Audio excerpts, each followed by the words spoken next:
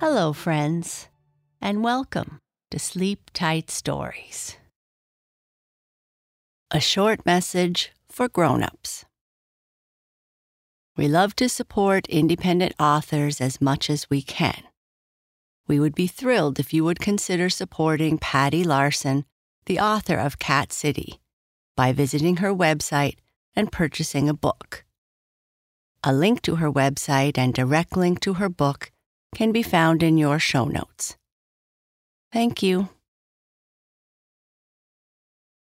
This episode is the first chapter of Cat City, written by Patty Larson. In this chapter, we will meet a little girl named Susan, who has just moved with her family to a new home. She is very unhappy as they are in the middle of nowhere, and she doesn't know anyone. It has been raining for days, and she is just hanging around in the house when her mother tells her to go out and explore. Susan goes out and finds a cat. She asks her parents if she can keep him, and they say yes. Everything is much better now for Susan. Even the sun starts to shine. Then Susan can't find Kitty anywhere, and she goes to look for him. She ends up in the middle of the forest in an opening beside a large tree. Susan sees Kitty in the tree and starts to climb, but gets hurt and falls. She bumps her head, but she is okay and will have an unusual adventure when she wakes up. Cat City. The Adventures of Susan and Tucker, Book 1. By Patty Larson. A Prince Edward Island-based Canadian author.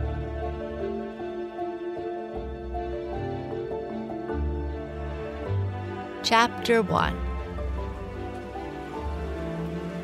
Susan stood on the top step of the back porch, horribly upset with her circumstances.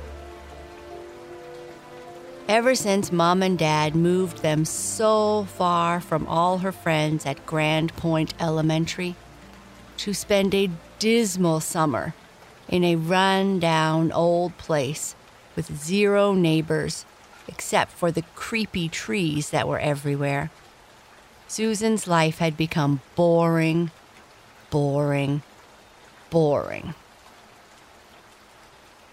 She tried really hard not to take it out on Mom, but it was so easy to be temperamental and feel sorry for herself, especially considering she hadn't had a say in the matter. So Dad was offered a new job in a new place. So it gave Mom the chance to stay at home and renovate the project, a musty and distinctly creepy big house at the end of the endless lane of trees, just like she had always wanted. What about what Susan wanted?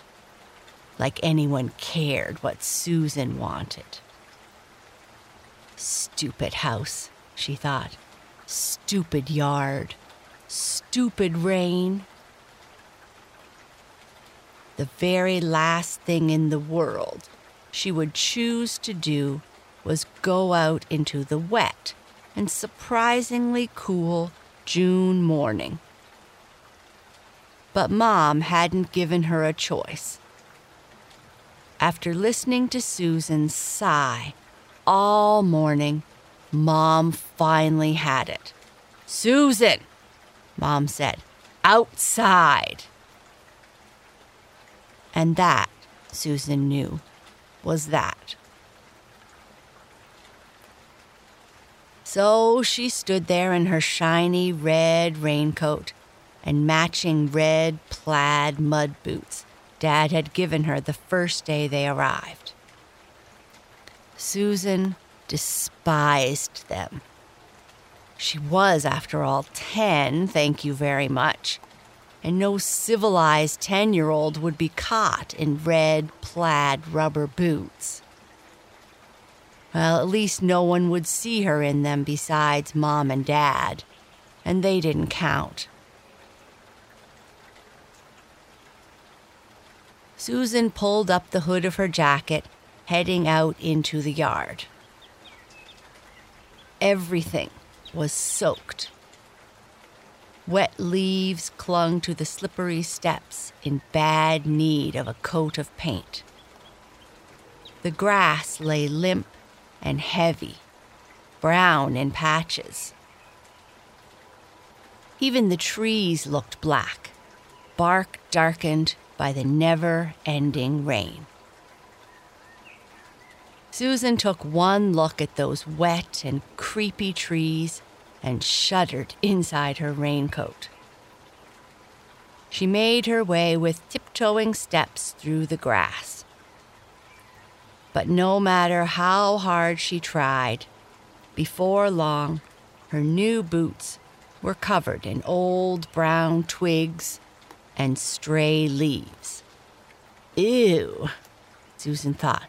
Gross. There wasn't much for her to do outside either. This really was a silly idea, she decided as the raindrops pattered noisily against her hood and the knees of her jeans catching the water, so drips ran down into her boots. Susan turned around and trudged back to the kitchen door. She stopped at the bottom step and examined herself.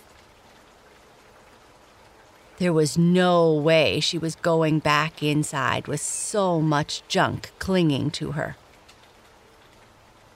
She took a seat on the lowest step, resigned to the fact she would have to be hands-on to get the job done. She pulled free her first boot and began gingerly scraping off the wet mess with one finger. And suddenly stopped. Ears perked. She was sure she had heard something, an out-of-the-ordinary thing. Rustling, maybe, and squeaking? Susan waited, head tilted as she listened in the rain. Her hood muffled most sound, making the raindrops so loud, she was finally convinced she imagined it, and turned back to her dirty boot when she heard the sound again. Susan froze. The rustling sounded louder, like whatever it was making the noise was coming closer to her. Dirty boots or not, Susan wasn't waiting around to see what nasty critter was headed her way. Just as she was about to pull her boot on and make a dash for the kitchen door, she heard another noise. This time, the sound that made her pause was totally different. It was the soft, pathetic mew of a cat. Susan looked around, scanning the backyard for the source of the cry. No cat. She pulled her boot back on absently, shifting first to her right, then her left, her peripheral vision blocked by the red hood. Still, no cat. Susan waited and waited. Almost but not quite giving up on the sound, when it came again, and closer than she first realized. So close, in fact, she thought the cat must be right next to her. Susan stood up and turned, but couldn't see anything. She even lowered her hood so she could hear better, the rain beating on her ponytail and across her freckled nose. The cat mewed again, and this time Susan saw a flash of fur. It was hiding under the stairs. Susan fell to her hands and knees, totally forgetting she hated being wet and dirty, and peered through the riser of the stairs into the dark, damp, and filthy space between the porch and the house. She could only see leaf piles and bits of garbage. She leaned closer still, just as a bright green eye and a handful of whiskers appeared on the other side. Susan jumped back, startled, landing on her backside in the wet grass. She could clearly see the cat now, soaked and bedraggled, whiskers hanging low as he made a soft, pleading mew, one paw raising toward her as he shivered.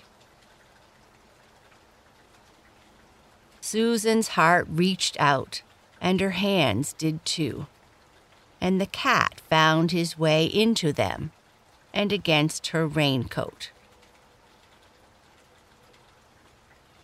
She cradled him against her, rain dripping from her onto him as he looked up at her with his bright green eyes and started to purr,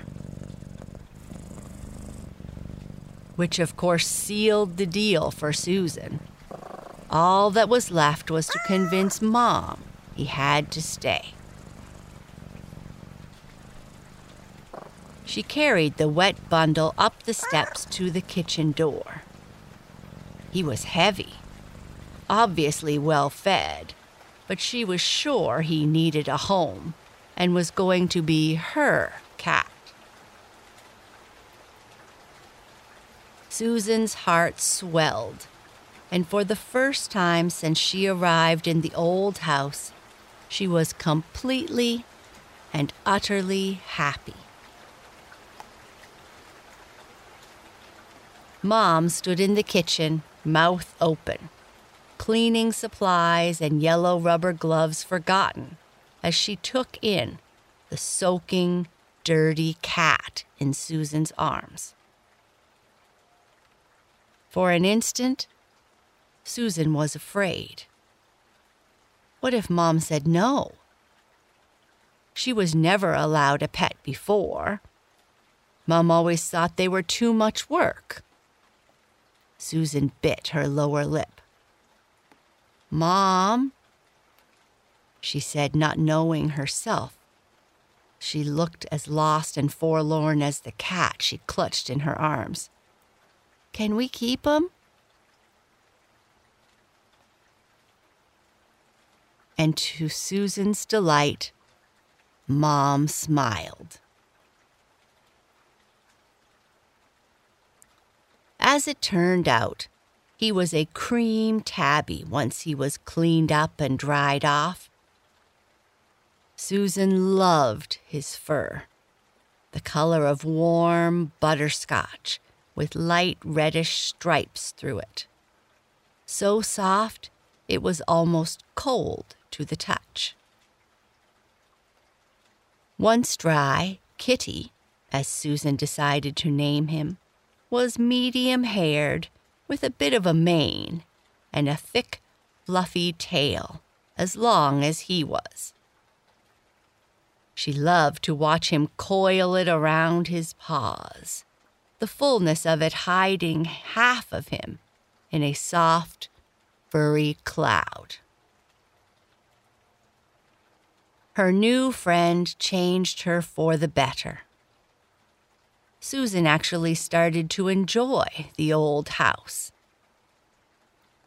What was once boring and a little scary was now a grand adventure. Susan and Kitty spent endless hours exploring the rooms and closets and hallways of the house, while she made up stories and created adventures for them to play. She actually didn't care so much about the rain anymore. She was having so much fun, she actually sometimes forgot about her old life and her old friends, and even that Dad was gone all the time.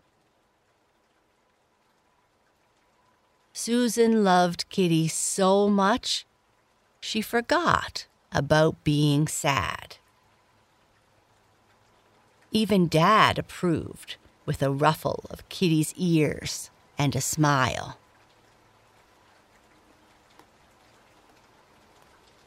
By the time a couple of days passed, Susan was so used to hiding out from the rain, she was annoyed to be woken one morning by a bright, golden light. It was such a long time since she saw the sun, it took her some time to realize it was actually finally a nice day, and she could go outside. She didn't realize until she was halfway down to the main floor that Kitty, who never left her side, was nowhere to be found. Susan made it to the kitchen, eyes going immediately to his bowl. But no Kitty.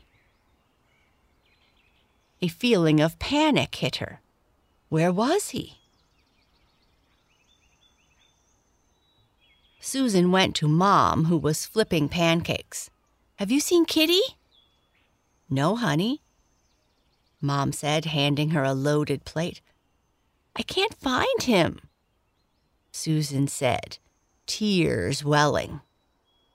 She was being silly, 10-year-old, and upset because she couldn't find her cat. "My best friend," her mind said as her lip twitched on its own. "I'm sure he's around here somewhere," Mom said, giving her a push with her plate toward the table. "He'll probably show up before you finish your breakfast." Susan picked at her fruit-covered pancakes, appetite gone. "What if he doesn't?" Mom sat down next to Susan. "We'll find him, honey. It's okay." Susan glanced out the window at the sunshine and saw Kitty running through the grass into the trees behind the house. Mom must have seen her expression light up. "Okay, go on," Mom said to Susan's back. She was already away like a shot. Susan paused only long enough to put on her plaid boots and red coat. Then she was out the door and running across the grass. "Kitty!" Susan called as she ran. "Here, Kitty!" She paused only briefly at the edge of the forest. It seemed not quite so scary anymore now that the sun was shining. At least until she was in them. The heavy trees were thick with leaves blocking out most of the sunlight and making the air dim. And she thought she heard noises, soft scraping and scuttling noises, and was sure for an instant she saw a pair of glowing red eyes in the bushes ahead. "Kitty," Susan called, "where are you going?" She almost decided to turn back when she stumbled into a clearing, the center of which was a huge oak tree. Susan looked up and up the giant tree, unable to see its top. It was very old and very big, and she was almost afraid of it standing there, all alone in the middle of the woods. Susan turned to leave when she heard a soft mew from up ahead. She froze, listening. "Kitty? Is that you?" Susan walked closer to the tree. "Are you there?" She heard it again, but this time from above her. Susan looked up and was sure she saw the flash of Kitty's tail disappear into the thick leaves of the tree. "Kitty!" Susan was close enough now to touch the tree, tripping a little over the huge roots. "Come down here right now!" When Kitty didn't appear, Susan tried to decide what to do. The smart and safe thing, she knew, was to just go back to the house and wait for him to come home. That would be what Mom would want her to do. But she was worried Kitty wouldn't come home, that he was only waiting for the rain to stop to leave her. He looked up the big tree at the large branches she was sure would hold her weight. And Susan, not always the bravest girl, decided going after Kitty was worth it. She realized almost immediately rubber boots were not the best choice for climbing still wet tree branches. Even though the first one was low enough for her to get to easily, the slippery soles of the plaid boots made going scary. Still, she didn't think she had time to go back to the house for a change of shoes, not with Kitty so close. It didn't take long to get to a good height in the tree. Susan reached for the next branch and slipped, hitting her shin so hard, tears sprang to her eyes. She clung to the bark and for the first time looked down, and quickly looked back up. Her heart pounding, Susan held on to the branch in front of her. She clenched her eyes shut, suddenly so afraid she didn't think she could go up or down, but would remain stuck in the tree forever. There was a soft mew from above. Susan unclenched her eyes and looked up. Kitty needed her. She was sure of it. Susan swallowed her fear and reached for the next branch. "I'm coming, Kitty," she said. "I'll be right there." As Susan struggled for balance, red eyes appeared in a hole in the tree. She cried out, feeling a sharp sting as something bit her hand. Susan screamed, her grip on the branch slipping. The rubber of her boots slid along the wet bark, and she fell as if in slow motion. The canopy of the tree getting further and further away as she toppled backwards to the grass below. Susan hit the ground hard. The back of her head meeting a rock. She felt darkness close in and a soft, warm calm fall over her. She heard the scuffling, scuttling noises again, along with harsh, whispering voices and nasty giggles. And then,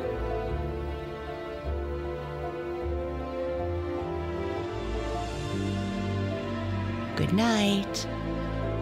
Sleep tight.